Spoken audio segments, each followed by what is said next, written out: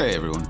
If you like this podcast, go behind the paywall to get privileged access to the smartest minds in finance. Visit realvision.com/rvpod and use the promo code podcast10. That's podcast10 to get 10% off our essential membership for the first year. Join the Real Vision community and learn how to become a better investor. And now to the top analysis of today's markets.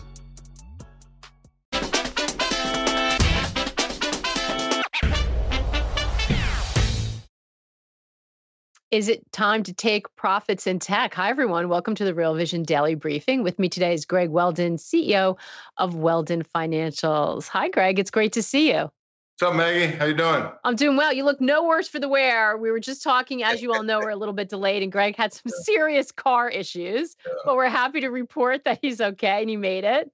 Driving back from the gym and you find out your brake fluid is gone and you have no brakes. It's a little sketchy, yeah. It's totally sketchy, but and I'm so happy that you're okay and no grateful that you hustled into the seat after that sort of perilous experience. So cool Absolutely. and calm under pressure, which you kind of need to be in these markets, right? So we saw stocks ended in the red as the debt negotiations continue to grind along without any resolution. The VIX was up. It's still very well behaved, but it was up a little bit today, about 8%. Mm-hmm. At what point do you think investors start to lose their patience and start to send Washington a stronger signal? Well, patience is really such a good word to be used right now today, because there's patience being shown and there's patience not being shown. But when it comes to the debt ceiling issue, I mean, come on. This has to be the single most stupid thing we ever talk about. Like they're not going to expand the debt ceiling. What people kind of, I think, don't fully grasp is when they hear this is really the bigger picture message, which is simply the government is broke. They're insolvent. They can't continue to operate unless they can perpetually borrow trillions and trillions of more dollars. And as it becomes a $31.4 trillion public debt, okay, now each time you want to boost that by a certain percentage, the nominal underlying figure is a lot more money. So I think that's the number one big thing that people just kind of don't get, and they want to spend all this money, and the Republicans don't want to raise taxes. And oh my God, I mean, this is politics at its worst. You're going from having like a two-party system that was our strength that has now become our downfall because it's so divided. It will get resolved. It's not going to be a problem. There's no way they're going to default on their debt. They don't want to have to blame each other. So to me, it's a non-starter. The patience factor comes much more in terms of the Fed. Yeah, the Fed. So we'll circle back to some of the issues you raised, but what are you looking at for the Fed? Because I think it was Jim Bianco the other day had a chart we liked. It was sort of what the Fed's saying and then what the market expectations are, and they're pretty far apart. And the Fed's continuing to sort of sound hawkish. What's your sense of Bianco is one of the greats in our business, so always pay attention to Jim Bianco. I've been saying the same thing for a long time. I mean, if you look at the deferred Fed funds forwards for the end of next year, at one point they were below 3%. I mean, the market is anticipating 200 basis points of rate cuts by the end of next year, and high probability, over 80% last I looked, that begins this year. Now, the Fed, they don't want to see this. They don't want to hear this narrative. They want to see inflation come down. They want to have inflation down for a period of time. This Fed has been probably too transparent. It goes back to 2018. I talk about this all the time. 11 white papers the Fed put out on their new policy paradigm. All right, over 300 pages. I read every single page. The Fed told us exactly what they were going to do when inflation started to rise. They were going to let it rise. There was no tolerance bands, no point where they begin to take action just because it's reached a certain level. It would be above average for an extended period of time. And the time length they were talking about was 8 years, right? And they let that happen, right? They were way too slow to start tightening. They were way too lame at the beginning with just a 25 basis point increase in the first hike. I mean, come on, after it's already too late. They missed the boat. And now they're making the mistake on the flip side, you would think, all right? Mm-hmm. But at the same time, if you listen to what Powell has said, if you go back to 1978, Paul Volcker testifying on Capitol Hill, the verbiage, the words, the syntax is almost exactly the same. All right. This is the Volcker playbook. Powell told us in 2018 at Jackson Hole. Volcker's his guy. And we can have inflation because we know how to defeat it. The problem is, Maggie, the debt dynamic is so much different now than it was in the 70s. You can't fiscally blow your way out of a recession now. right? And the bigger issue is a debt, black hole and a debt implosion and a debt deflation if you push too hard. So Powell has almost become like the executioner here, where he's told us we want the labor market to have rising unemployment, right? Now it's kind of, when you hear the Fed and Janet Yellen talk about the banking system, they're very complacent about this in the sense of we expect further tightening in credit.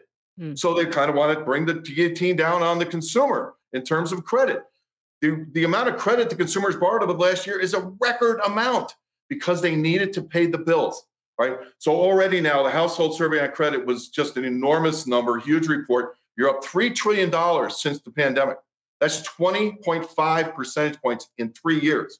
That is wholly unsustainable. Not only that, consumers have borrowed at the highest cost of borrowing for consumers in history, right? So this is not sustainable to the point where all of a sudden, after being way down and historic lows and no one's worried about it, delinquencies are on the rise, the transformation into delinquent, and now the serious delinquent, and it's all about credit cards.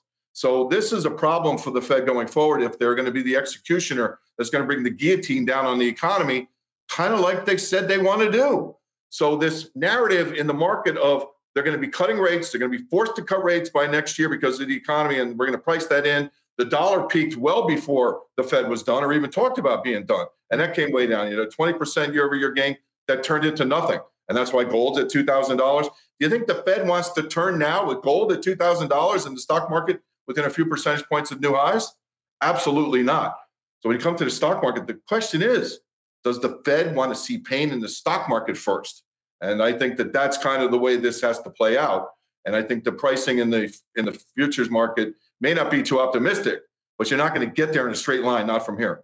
So tons to unpack there. Let's go from the last thing you said, because we started the show out talking about whether it's time to take profits in tech. I mean, everyone kind of has been expecting this, them to break the stock market for the valuations to go down. And instead, especially in tech, right? That was the future profit going to get killed by higher interest rates. And anybody who was short it's been terrible for them. We've seen, and it's granted narrow, but it's gone up and up and up. And today we have an Apple Broadcom deal in the news. Chips have been hot. We have AI everywhere. We see what's happening with NVIDIA and Microsoft. Are you worried about valuations here? Can this thing keep running? Or is it that area and then everything else in the stock market? How do you see that? Yeah, I think it can keep running. And if you look at a couple stocks, I mean, Amazon, for example, and even Meta, I believe the metaverse going forward, virtual reality, that's still a real story. It's kind of gotten overshadowed by AI recently. But I think in the future, that's still a good play longer term. You have Amazon, which had a 61% retracement of the move from 2008. You've had big pain in some of these high tech that have put in patterns now where I think they're probably value even here. But those are the ones that have been beaten down as opposed to NVIDIA or Oracle or, like, say, Broadcom, which have just taken off. All right. I think that when you have this much money still kind of sloshing around, and when you're looking at moving money around, this still becomes a top pick until it's not. It's almost like musical chairs. Is tech going to be the one left with no chair to sit down in when the music stops? I don't know. I'm not worried about it right here, but the market to me is pretty neutral, even though you want to be exposed to the big cap tech. That has been the place to be. It continues the place to be. They're the strongest, internal quantitative readings for bull market trends. So yes, I think that that's still a play, but I worry about come August, September into early October. And what is the situation with credit then? And what is the Fed's narrative then? And where is the market pricing, forward Fed's funds then? And then maybe you get a reality check for the stock market and everything just kind of gets obliterated, much like what I think the Fed wouldn't mind seeing, frankly, right now. They want to reduce credit because credit is frothy. Yeah, and that doesn't come without pain. You're making a differentiation, and several have. Even today, I was talking to Jim Rogers earlier. You've got this long-term view that the stock market's vulnerable, but in the short term, it's hard to fight it. It sounds like that's what you're saying. It's hard to fight that liquidity moving into these tech names. Absolutely. And it's, it's very, you can see how powerful it is. Just take a look at chart of NVIDIA, Oracle, or Broadcom. I mean, any of them. And I think even the lesser names are starting to pull up. You even have some of the consumer staples acting well because they've had these huge declines. Now, consumer staples not in a position to lead the market back out of this. So I think that's still a major kind of yellow flag, caution flag waving at the racetrack. But when you look at where that strength is coming from, 3 out of the top 5 bullish trends in consumer staples in the XLY are home builders. And the XHB is acting well too. So I think you really can pick your choices. When you come to home builders, we know it's a fundamental story that is continually dominated by lack of supply. Yeah. You have home sales have come down, and thus starts have come down, permits have come down, and you're on the verge of taking out a trend line that goes all the way back to the housing crisis low of 2009 and 10, right? When QE started in March of 2009. So when you look at that dynamic, and then you compare like what the homes are and how many homes we're starting and building right now compared to like the late 1980s, it's kind of similar, except you have 30 million more people in the US now than you did in the 80s. So I think this is a long-term problem where the home builders are acting really well too, and probably continue to act well, even to the degree that they're not really outperforming the market yet. But I think that's a place where you can probably hide in what might be coming next. Even in this higher interest rate environment. Well, yeah, but I think, rates have peaked in terms of, the Fed and mortgages. So, you've already seen some of the decline. You've already seen a little bit of life. I mean, let's be real. I mean, the refi, index and the MBA, weekly mortgage activity numbers hasn't been this low in 25 years. All right. The purchase index from its peak was down over 40%. So the mortgage market got crushed. The MBB, the ETF for the mortgages got crushed. So there's been a lot of pain there. And I think that will be one of the things that will kind of lead out the next wave. The question is, how do you get the Fed in a position to support that thought? And that remains the big question. Hey, everyone, we're going to take a quick break right now to hear a word from our partners. We'll be right back with more of the day's top analysis on the Real Vision Daily Briefing. And in one of your reports, so obviously we're buying iPhones, we're using ChatGPT, we're definitely vacationing and going to restaurants, and the services have been hot, and still buying homes. But you sent over some charts, and it kind of paints a very dire picture. You mentioned all the credit card debt, so we clearly been buying it on credit. But it doesn't look like it's a very healthy picture of the U.S. consumer. I mean, I think we have if Brian could dig it out, a retail sales year over year chart. There's a ton of retail charts, so if you can find it amid them all, Brian. But doesn't that suggest that it's going to be really tough for the economy to avoid anything but a pretty large recession? Yes, absolutely. And I did the piece was called, I was asking, is Jerome Powell the reincarnation of Charles Henry Sanson, who was the executioner of King Louis XVI in France in 1793? And I'm wondering, is the consumer on the chopping block? And I kind of think he is. And if you look at the retail sales numbers, which I'll detail a little bit in a second, it's like the guillotine has come down, but it hasn't yet broke the spinal cord.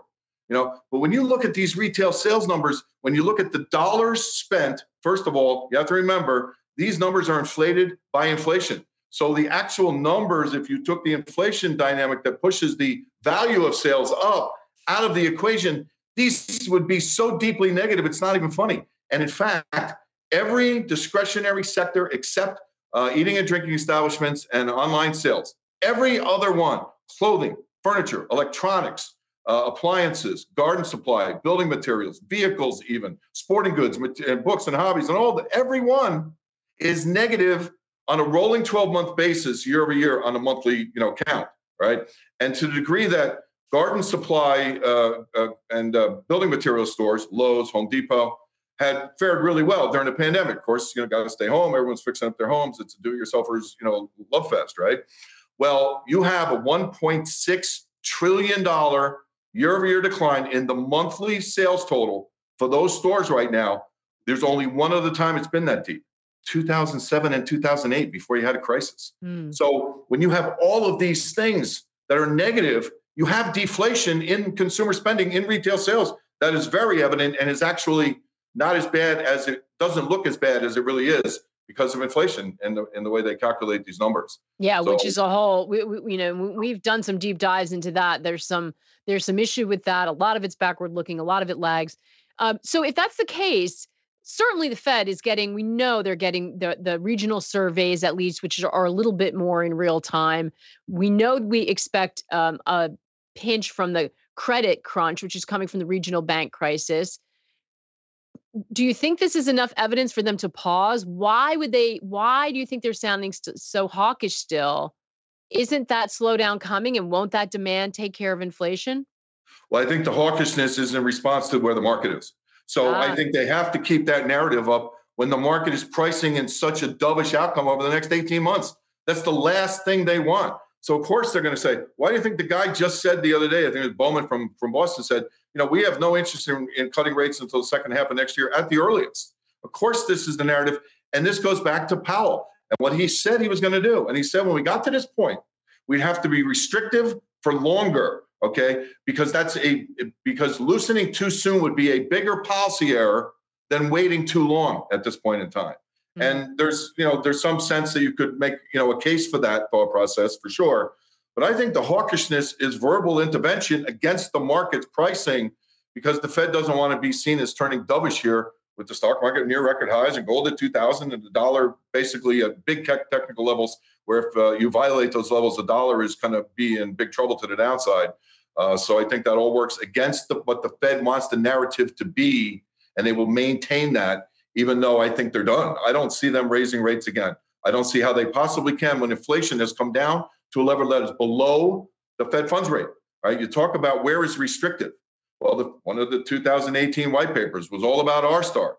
Where is a neutral policy rate? And they determined for the U.S. basically 50 basis points above the rate of inflation. In this case, the Fed uses PCE, which is even lower than CPI, would be neutral. By that measure, they're neutral, if not somewhat restrictive right now. So they kind of are where they want to be. And you still have 2 months of base effect in inflation that probably brings it down a little more. But the question is the stickiness of inflation. And food is a big problem. Yeah. 40% of the food items in food at home, which is 108 components, 40% are still in double-digit rates every month, month after month. So that's a big problem going forward, and the Fed has to be concerned about that. It is a big problem, and it's actually something that I talked to Jim Rogers about today. We had him on for a deep dive, and he's also, but very much giving voice to this, the difficulty of this transition, but longer term, he's also worried about that food inflation, general inflation, and continues to like commodities in the face of what he thinks will be persistent inflation. Let's have a listen to a clip from that, and we'll talk on the other side. Throughout history, when everybody's printing money or whenever people are stimulating the economy, it has always led to inflation. It has again, it will lead to more inflation. And the best place to be when you have inflation is real assets, and real assets are commodities. I mean, I own some silver right here. I'll buy more if it goes down more, and gold and other things as well. But, bonds are in a bubble and have been in a bubble for a while. We've never had such expensive bonds in the history of the world. Property in many places, Korea, New Zealand, many places are certainly a bubble. Parts of China, and stocks have been bubblish, if not bubbles, and it depends on the country. So the cheapest asset that I know is still commodities.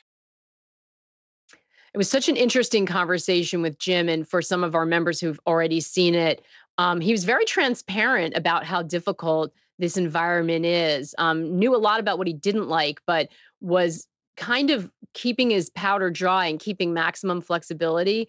I noticed that too, but he talked about this, also 3 trading ideas. So the full interview is available on our website. Just scan the QR code and join our community and you can see it. Super interesting, Greg, to hear from somebody who sort of lived through so many crises and profited from a lot of them too, it should be said. What's your feeling about commodities here? I really like them. And I think, the bottom line is you had a 40-year downtrend in inflation and in interest rates. Okay, started with Volcker, 1982, when he took rates to ridiculous levels, choked the economy out. And thank God we had fiscal stimulus, because we don't have that right now in the same degree that we did then. So that's a problem going forward. But as it stands, you have now turned the corner. I mean, you're not going to get interest rates lower than zero. The whole European negative interest rate experiment was a complete failure. They sucked money out of the system and it totally worked in reverse, and it sent a bad psychological message to consumers. So from that perspective, when you start talking about what's the biggest shift, all right, the biggest shift is QE. QE is only as recent as 2009. And if you kind of look at the last gasp in deflation, and then now what we had, and the pandemic certainly was a catalyst, but this would be happening anyway, because you have this turn now where you're printing so much money because the nominal underlying amounts are so much to get the same bang for your buck that you need to keep this bubble going, because it's a 50-year credit bubble. And especially if the Fed's going to want to clamp down on credit in a credit bubble. I mean, wow, can we not picture how many ways that could go sideways? It is what the definition of inflation is: more money chasing fewer goods. Now you have both sides of that equation working against you if you want to fight inflation. So I feel that is one thing. Number two, you also have a lot of commodities that are potentially in short supply autonomously. Supply-demand fundamentals in many commodities, particularly the food commodities, which is why, again, you have to watch food when it comes to inflation. There's no base effect when you have 108 components in the food at home index. Yeah. All right. So like you have energy, it's crude, it's gasoline, they move together. You don't have that in food. You also have, although the predictions right now have kind of shifted to where we're expecting a not very hot summer here in the US, you also have a vicious El Nino forming in the Pacific. And this could wreak havoc on a lot of crops over the next 18 to 24 months. You're basically pinning all your hopes on South American crops. They're going to follow up a big US crop with some of these grains, right?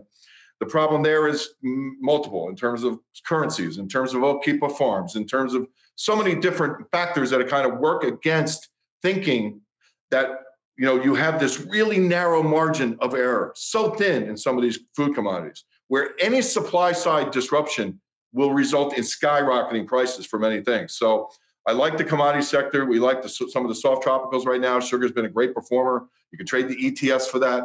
We actually just reintroduced our ETF playbook to try and help people think more like CTAs, like what we are. You need to be involved in currencies. You need to be involved in bonds. You need to be involved in global stock indexes.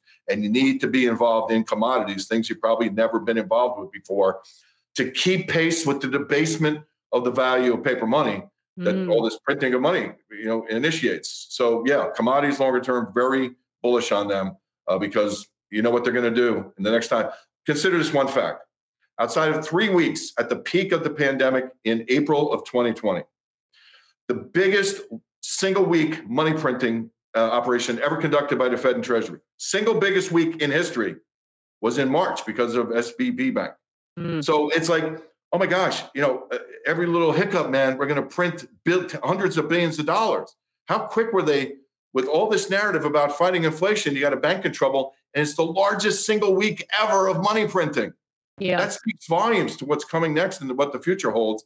It's more money printing. It's more debasement of the value of your paper money and wealth and income. And it's higher prices for pretty much everything. And that could even include stocks. The Merval in Argentina makes new highs every year. Do you think that's a better standard of living for the people in Argentina?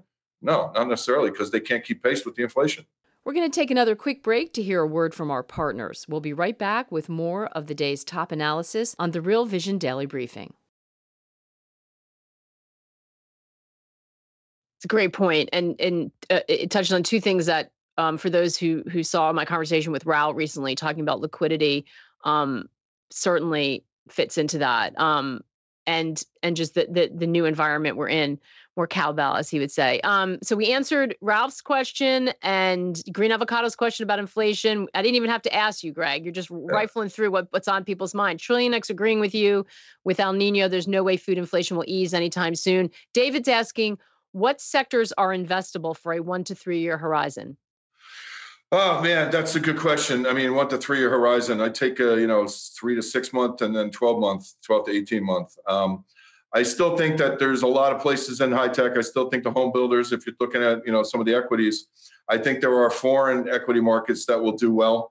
I think that frankly, some of the high inflation countries in Eastern Europe, assuming that China and Russia don't completely take over, the eastern part of Europe, is investable too, just because they have so much downside in inflation that could allow them to cut rates a lot more. So when you kind of see this rate cutting fever begin, maybe this year, probably not till next year, some of the markets that have been hard hit, some of the emerging markets will do well. Some of the commodity producing countries would do well. Some of those currencies are investable too. Mexican peso, Brazilian real. Let's not forget, you're making a move by China. We talk about this all the time, and especially since China introduced in Shanghai a renminbi-based Dubai-grade crude oil futures contract.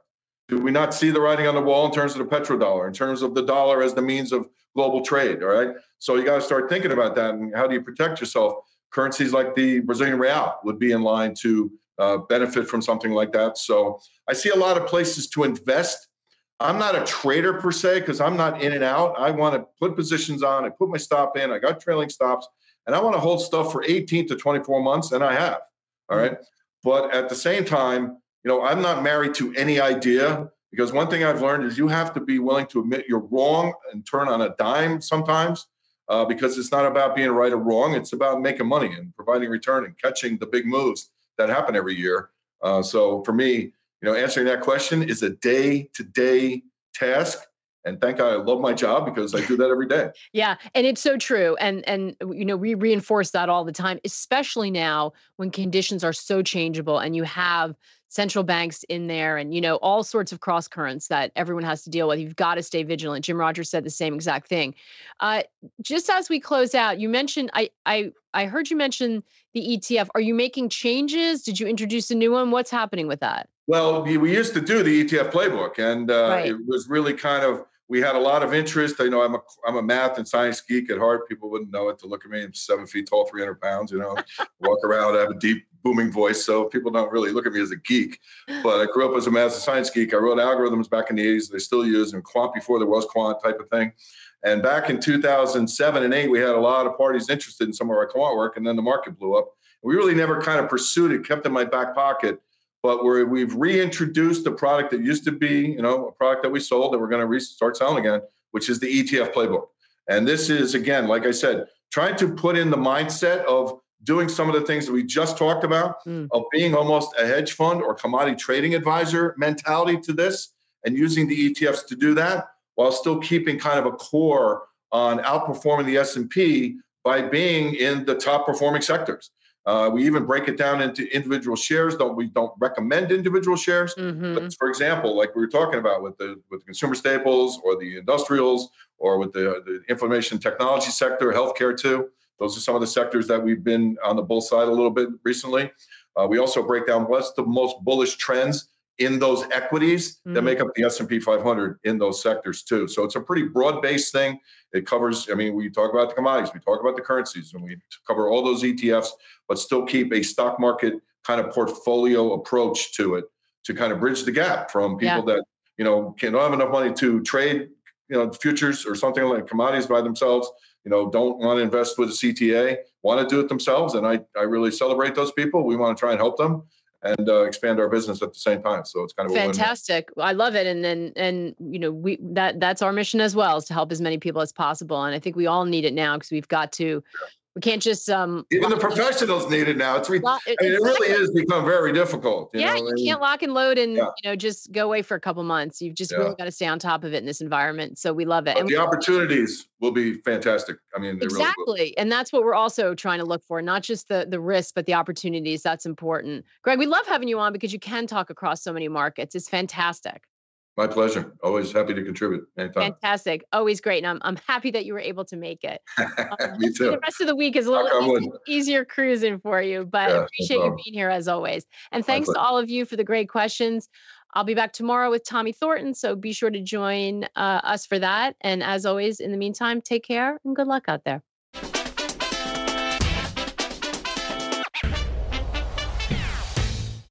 What's up, revolutionaries? Thanks for tuning in to the Real Vision Daily Briefing. For more content like this, head over to realvision.com and get unfiltered access to the very best, brightest, and biggest names in finance.